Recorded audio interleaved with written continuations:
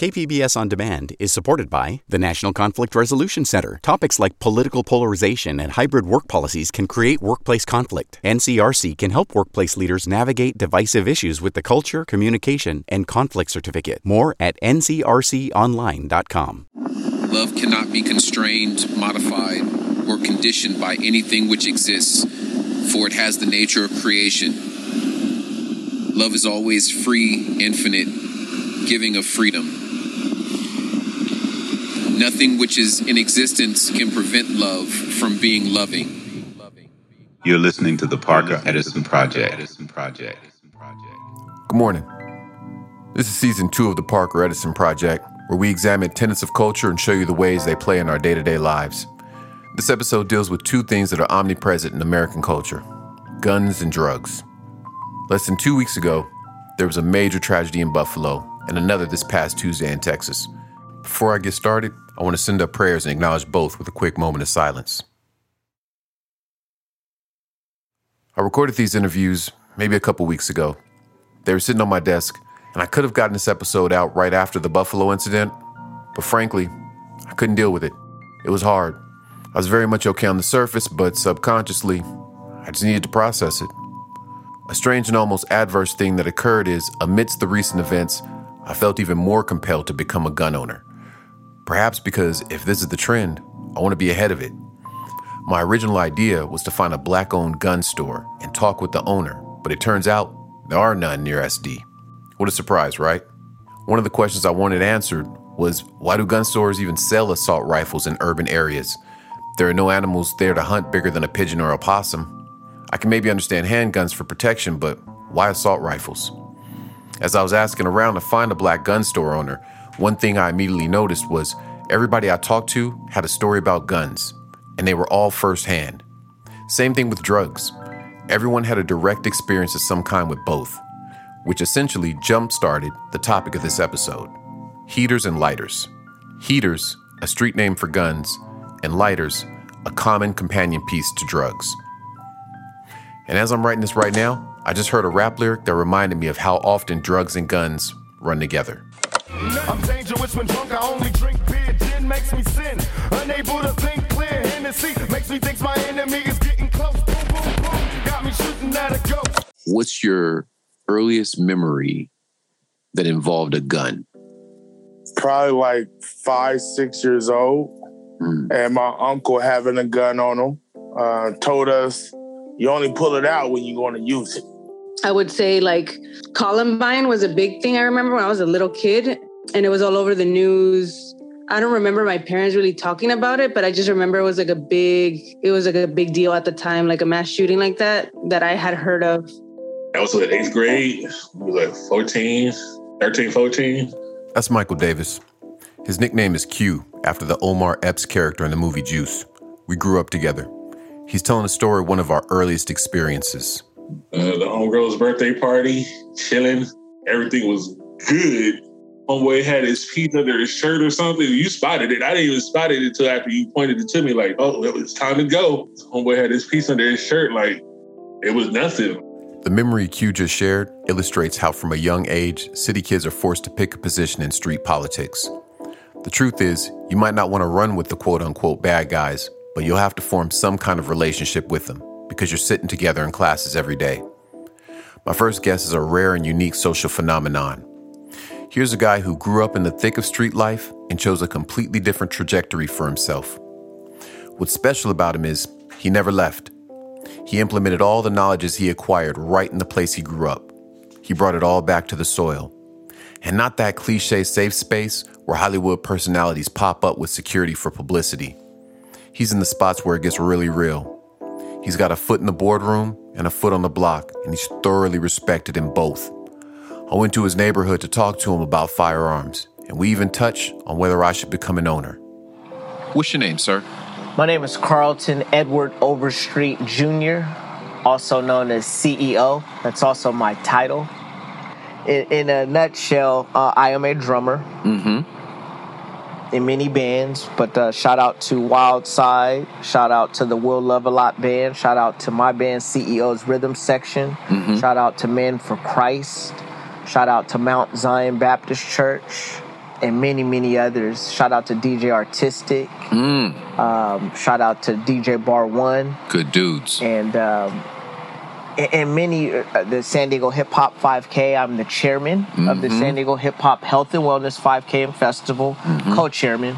I'm a marketing strategist. I am an advisor to the board of directors for the Starlight Bowl, which is the amphitheater in Balboa Park. I am a manager, a property manager for an independent living facility for young men between the ages of 18 and 26 that are navigating through mental illness. I serve as a protector, big brother, father, uncle figure for those young men that live in my home. Shout out to the Groves family. What I do for a living is I inspire, motivate, elevate, all while being sober. How many years of sobriety do you have? To God be the glory. I'm 10 years clean and sober to this date. What's the secret to that, by the way? The secret to that is hitting a bottom and submitting to the process of a new life and understanding and purpose. And when I say bottom, I mean there's only up to go. That means that you realize that only God or your higher power can pick you up with your will and the support of a program that I like to say AA, Alcoholics Anonymous, and my sponsor, Joseph Thornell, played a very, very, very, very monumental role in showing me a new direction in life. I think we're in the Lemon Grove area right now, but where did you grow up? Yeah, I grew up all around San Diego. Home base was Lincoln Park. That was home base, but I grew up with a single mom. We lived in Lemon Grove. We lived in Paradise Hills. I lived in downtown San Diego as an adult. And still travel a lot with music and entrepreneurship, but I like to say all of San Diego is my home base. The topic of this episode is split right down the middle, and part of it is drugs, and you actually just kind of touched on that for a second, but the part I came to chat with you about is guns. I want to know, what's your first memory that involves a gun? Clack, clack, clack. Shout out to Mitchie Slick. What's going on, bro? You know, growing up in San Diego, gun violence, especially, and I'm a 1979 baby, but I guess you can throw that into the 1980s, baby. Gun violence was all around us, but I think that it hit closest to home in 1992 when my big cousin, Tamika Henderson, got gunned down by her boyfriend. That was my first reality check. Yeah, I was 13 years old, and to have a family member that I grew up with personally, that's when I had to definitely wake up to the reality that guns kill us. 13. Yeah, 13. That's big topics for a young man. Absolutely. And outside of, just attending the funeral and getting the initial word, I never learned how to cope or express how I felt about that. This is the first time that I can recall actually having a conversation as an adult about that experience at 13. This is a prime example of how important having these type of discussions, especially as black men, are in today's society. I agree wholeheartedly, and I appreciate you taking some time to even touch on the subject with me. If you don't mind me asking, are you currently a gun owner? I'm going to plead the fifth on that one, just only because of the fact that I do have a felony on my record. Okay. So what I'll say is this. I'm not one to be caught lacking. Okay. And I'm surrounded by support and protection at all times. You are known and seen as such a positive force in the city, and we hear so much about youth from urban areas being pulled into the fast money lifestyle. Was there an experience that maybe led you away from that option? Well, it was right in front of me, and it still remains in front of me. But in regards to the pitfalls of street life, Absolutely. A praying grandmother and a powerful single mother. Shout out to my mom and happy belated Mother's Day to all mothers, but it's specifically to my mother, Andrea Louise Dixon, a.k.a. Pumpkin.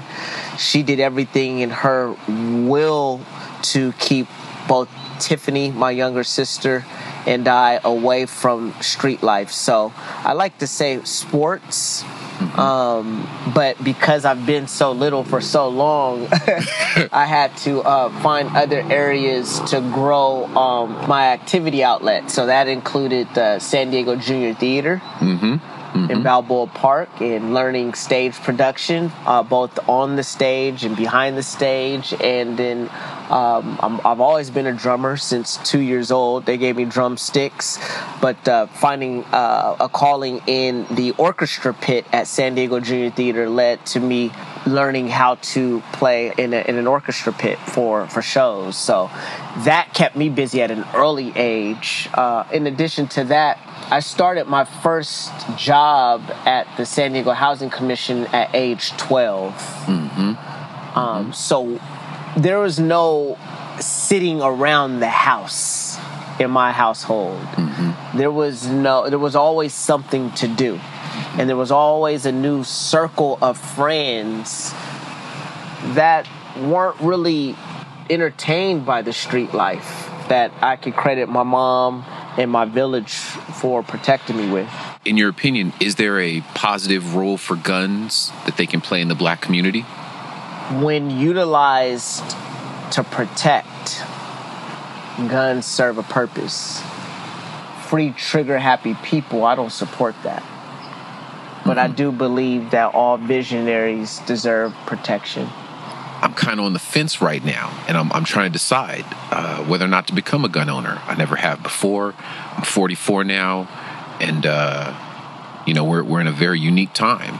So let me ask you this, and I'm purposely interrupting you before you get into your full thought. Do you understand your triggers? I'm talking about emotional triggers. Yeah. Okay. Yeah. Okay. All right. I'm heavy into therapy these days. Okay, good. Yes, sir. Yes, sir. All right. So just understand the correlation behind your triggers and the trigger. The trigger once pulled can be life or death, right? Guns aren't for everyone. That's why you hire security guards. That's why you have surveillance. That's why you protect your chess moves.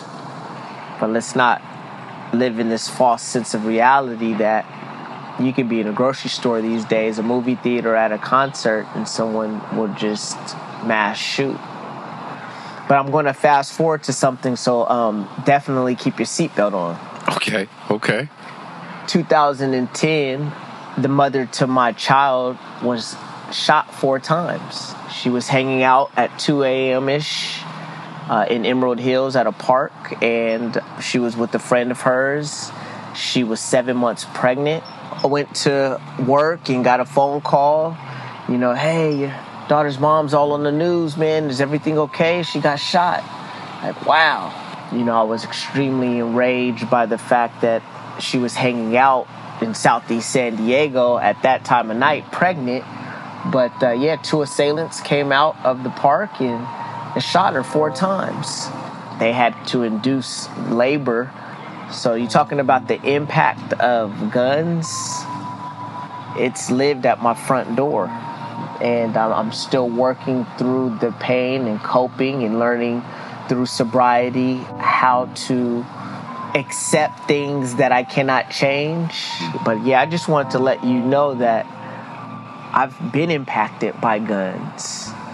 Brother, just in case they want to get a hold of you, man, social media and whatnot, what's your handle? How can they get you? Absolutely. And thank you for your guidance on that. Instagram, you can follow me at Carry On CEO. That's CarryOnCEO. That's at Carry On CEO. Also, for Instagram, please follow at SD Hip Hop 5K. That's the number 5. At SD Hip Hop 5K. Brother, thank you for your time, man. Many blessings on blessings. Carry on is my moniker, and I mean that to you, to your vision, and I'm grateful for your gifts and your talent to our community. Thank you, brother. Stay blessed. Peace. Peace. I'm still on the fence as to whether or not I'll arm myself. It's a big deal to me. Carlton expressed support in my thinking about such a heavy decision. Another thing he mentioned was his sobriety. I didn't say it then, but that's something he and I share. I've been an avid user of recreational drugs for a long time. For personal reasons, I've been abstaining for the last 9-10 months. I just wanted to take a break for a while. I'm not even on a complete break. I just kind of changed my drug of choice. I consult with an apothecarist who tailor-fit a Couture tea, tonic, and tincture to me to specifically repair my nervous system. When we come back from commercial, you'll hear from a gentleman who's doing something similar. He's administering some ancient plants in the sacred way that they were intended. It's a rather insightful conversation. Stick around. Stay tuned for more of the PEP. You are listening to DJ Rube. Yeah, it's me on Not So Serious Radio on KKSM AM 1320 in Oceanside, streaming worldwide. And right here in San Diego at PalomarCollegeRadio.com. And you can also find us on the TuneIn and Live 365 apps under KKSM. Hey folks, my name is Bob Surratt. I'm a librarian and host of Listener's Advisory, the San Diego Public Library podcast. Listener's Advisory is the audio access point that connects users with SDPL services, facilities, and staff. Tune in twice monthly for a mixture of narrative-driven segments, in-depth interviews, and roundtable discussions about everything from professional recommendations to community-centric matters. Find us wherever you get your podcasts or at mysdpl.org/listeners advisory.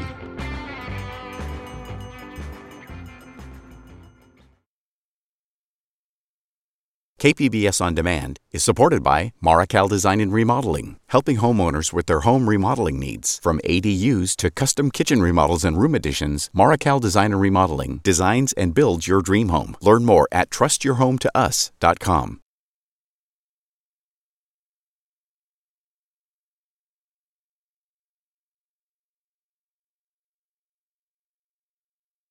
And now back to the PEP. There's a subtle degree of classism in rap music.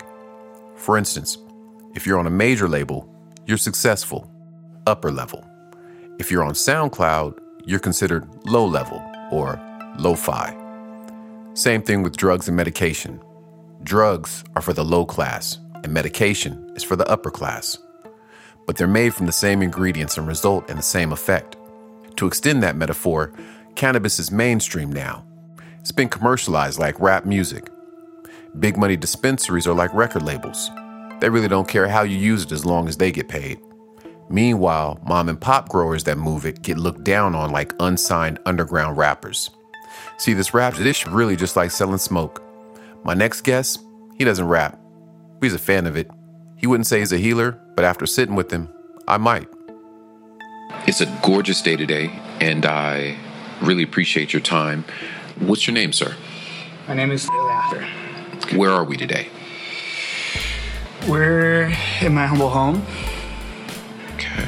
Somewhere in so I can get those narrows. So let me start by asking, would you describe yourself as a doctor, a therapist, or a naturopath? I wouldn't describe myself as any of those. To be honest, the phrase or the term that works best for me is like a guide or a Sherpa. Sherpas are the gentlemen you pay if you want to trek through the Himalayas. Usually, Westerners who are coming to the mountains, who aren't adept to the altitude, who don't know their way around. They'll hire a Sherpa who's lived in those mountains for a very long time, knows them like the back of their hand. It's not a real good professional term for what I do. There's one other term that I like that comes from, it's a Spanish term, and the term is curandero. Curandero is a healer, but a healer who works with more natural healing modalities. A healer who work with plants as opposed to a doctor that you would find working in a hospital. How would you describe the work you do? I work with individuals who need major transformative experiences in their life. So they may be suffering from PTSD. They may be suffering from some form of illness that Western medicine is having a very hard time resolving. They may be going through a particularly challenging time in their life. It could be emotional, psychological, physical. And I work with traditional plant medicines in order to treat the body and the mind and the spirit. How'd you get your start in this field? I got introduced to ayahuasca from a dear friend, and I immediately found a strong affinity for it. I spent a lot of time and energy participating in that world. So to date, I've drank ayahuasca more than 30 times. And that opened my life's journey up to other plant medicines. And so it was after about 5 years of a very deep personal practice that wasn't limited to just ayahuasca, but also involved bufo, which is 5-MeO-DMT, also involved kambo, which is a poisonous frog venom that comes out of the jungles of the Amazon, some very deep work with MDMA, also with psilocybin. It just started to become clear to me that my place was as a facilitator and a co-facilitator, as a guide or as a Sherpa to help other people navigate these experiences. Who's your ideal client? Nowadays, I work almost exclusively with a smaller demographic. The work I do is highly focused. My ideal client is somebody who has come to me through another one of my ideal clients, and I'll just leave it at that. Just because of the nature of the work that I do, I work solely off a referral basis, and I work within some small circles. Can you describe a typical session? Yeah, it depends on the client. I have a broader team of highly skilled professionals around me. And when someone comes into our care, we work very diligently to figure out what the proper protocol for them is. That includes initial contact, that includes the initial introduction, conversation, intake. It includes the work we do itself with the plant medicine or the synthetic medicine, and then also all of the follow-up integration. So it's a very involved process. So the first phase is luminality, which is a cleansing and clearing that takes place at all levels of being as they get close to the work. Let's say ayahuasca in this instance. So there has to be a cleansing and clearing in the individual's life. That begins with their diet. Diet includes media intake, food intake. In general, we coach them to get quieter with themselves, to retreat within themselves, to become more self-aware and self-reflective. And then we have the ritual itself, and depending on the medicine, that's anywhere from a 3-day process to a 2-hour process. And then the final phase is what's called communitas, or what could also be termed as integration. Integration, in an indigenous sense, is when you leave the mystery, you leave the ritual, you leave this altered state of consciousness, and you go to the elders in the community, go to the aunties and the uncles, and you talk to them about your experience. So it helps ground you back into the culture and the community at large. And in order for that to take place, you need individuals around you who've been there and who've done that. These are the 3 phases defined and prescribed and discovered by a famous anthropologist, a guy named Victor Turner. He wrote a very profound book called The Ritual Process, where he discovered the underpinnings of ritual work and why it's effective in indigenous cultures all around the world. In a very tangible, physical sense, is the work that you're doing, is this applying a medicine that physically repairs the body, or is it repairing or altering an experience in the emotions? This is the real truth, is that a human being has 3 distinct yet inseparable aspects. They have a body, they have a mind, and they have a spirit.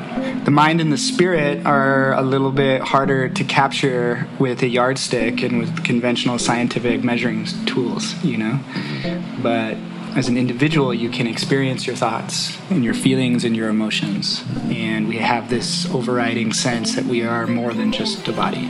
Indigenous medicine works at all three levels of our being. It treats the body, the mind, and the soul. Whereas Western medicine's limitations is that they are focused entirely and completely on the body. I sometimes think of it as true medicine, as a medicine that's working at an even deeper and more sophisticated level than Western medicine, because I don't believe it's very wise or very skillful to leave the mind or the soul out of the equation in life. Wholeheartedly agreed. Is it a requirement that practitioners in your field partake in their own psychedelic experiences? Yeah, experience matters. Not all of the people who participate, who are guides, are always as deep in the medicine. Mm-hmm. It's really important to do your research and be very sincere about who you choose to work with. You also might want to look at the life of the person that you're working with. Mm-hmm. Mm-hmm. Get a sense of their friends, get a sense of really who they are and the people who they're surrounded with. And, You mentioned ayahuasca a second ago, and I've been hearing a lot about ayahuasca and DMT experimentation in pop culture. Do you have any thoughts on those becoming more popular, like in the mainstream? It's an unstoppable force. Mm-hmm. Now that the secret is out and celebrities and people in influential positions are starting to drink this medicine, and more people are coming to this medicine, I don't have any reservation to it. I have a lot of faith that this medicine has its own innate intelligence and that it's guiding its own path through human consciousness. Do you foresee a time when this medicine might be available by prescription the way cannabis currently is? I don't know if that will happen, and I don't have a clear sense if that will be a good thing or a bad thing. I don't believe you can separate the healing experience from the people who bring you the healing experience. I think they're two aspects of a greater whole. They've been drinking ayahuasca in the jungles of the Amazon for at least 6,000 or 7,000 years. It's a tradition that's considerably older than Buddhism. And so we don't need to reinvent that wheel. Making ayahuasca legal in and of itself so that anyone can pick it up and play with it, that may not be the wisest decision. So the full integration of the legality of something like that is probably going to end up being a more complex situation. The spirit of these medicines are always best expressed through the hands of a devotee who has really devoted their lives to working with these medicines. The idea of the legalization of anything is funny to me. What about the sacredization of things? One last question. Can you tell me one more time, what type of tea is this? This is an old tea that a friend of mine stored for many years. Okay. Cheers. Cheers.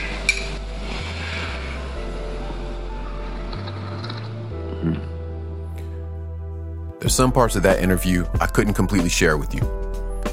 We're talking about something deep in counterculture, and repercussions could come from divulging certain details. That speaks to the hypocrisy at play. We're smack dab in the middle of an opioid crisis. Big Pharma's making money hand over fist, recklessly distributing deadly doses with little concern for the wreckage they'll cause. And even though we're all completely aware of this, I still have to tiptoe with this interview to avoid the negative ramifications my interviewee could face for trying to help people to holistically heal their traumas. There's something really wrong with that. Really wrong with that. Anyway, pardon my soapbox. I'm gonna keep the show moving. My closing guest, he brought us a fire track. He's a healer, but his medicine is in his music. What's your name and what city are you in? Noah James. Right now I'm in Fontana, California, Inland Empire. This episode was about drugs and guns and about the different points of views with them. You express a very unique take and relationship with violence in your music. Yeah, it's a paradox. Could you possibly expound on that just a little? Drugs and guns been like a beautiful nightmare in my life. So my mom doing crack cocaine, dad selling crack, me selling drugs with my mama, cousins on drugs, then to a point to where I go to therapy and get diagnosed with bipolar, where certain drugs help me, or smoking marijuana help me, or doing peyote or doing ayahuasca or some type of psilocybin. And that actually helped me and brought me to that balance. What lessons do you hope people take from the art you do? First, love out loud. Like, love out loud. Pay attention to the love that's directly in front of you. Don't go out on this wild goose chase for this love you're looking for or searching for. Most likely is right in front of you. Fight the Shadow King every day if you need to. Like, them shadows, them deep, dark spots, them subconscious thoughts that come in when you're vulnerable, that voice in your head that stops you from doing what you need to do, or that gets in your way. Catch fade with that motherfucker every single day. Wear that motherfucker out.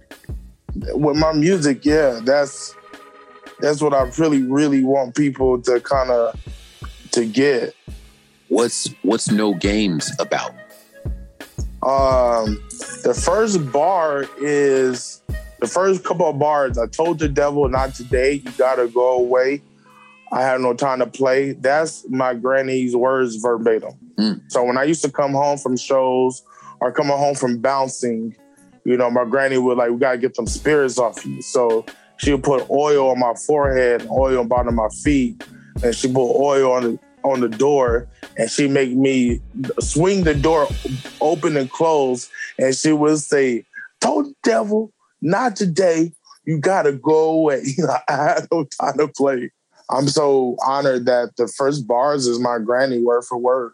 This track is called No Games, produced by DJ Nobody, off my album, Granny Said, executive produced by my granny.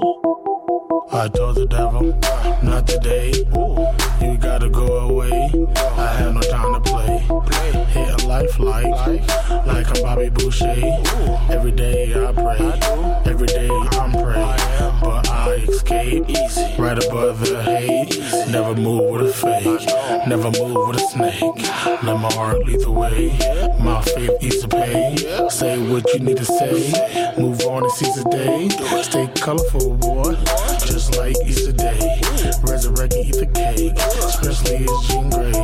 Love how the phoenix tastes, love how the phoenix tastes. Finger licking, all in her grace. Ease your mind, easy. Take your time, take it. Love yourself. You gotta shine, gotta shine. You gotta shine, gotta shine. You gotta shine, gotta shine. So today, I want you to say it. No games, no games. No games, no games. You know James. No games, no games, no games. Worthy, worthy, worthy, worthy. You know James. You know James. I'm here to play, but no games, no games, no games, no games, no games. No games. You know James. You know James. No games. No games. Ease your mind. Easy. Take your time. Take it. Love yourself. You gotta shine. Gotta shine. You gotta shine. Gotta shine. You gotta shine. Gotta shine. So today, I want you to say it. No games. What's your order? No games.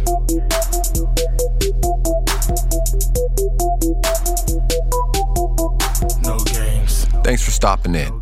The Parker Edison Project is produced and hosted by yours truly, Parker Edison, and the good people at Platform Collection. Be sure to subscribe and catch the next episode on Apple, Spotify, or wherever you get your podcasts. If you have any comments or questions, visit theparkeredisonproject.com or hit us on Instagram at the PE Project. My guy Kurt Conan is audio production manager. Lisa Jane Morissette is operations manager, and John Decker is associate general manager for content. This programming is made possible in part by the KPBS Explore Content Fund. I love saying that because it reminds me of Sesame Street. Y'all stay safe out there. KPBS On Demand is supported by the National Conflict Resolution Center. Topics like political polarization and hybrid work policies can create workplace conflict. NCRC can help workplace leaders navigate divisive issues with the Culture, Communication, and Conflict Certificate. More at ncrconline.com.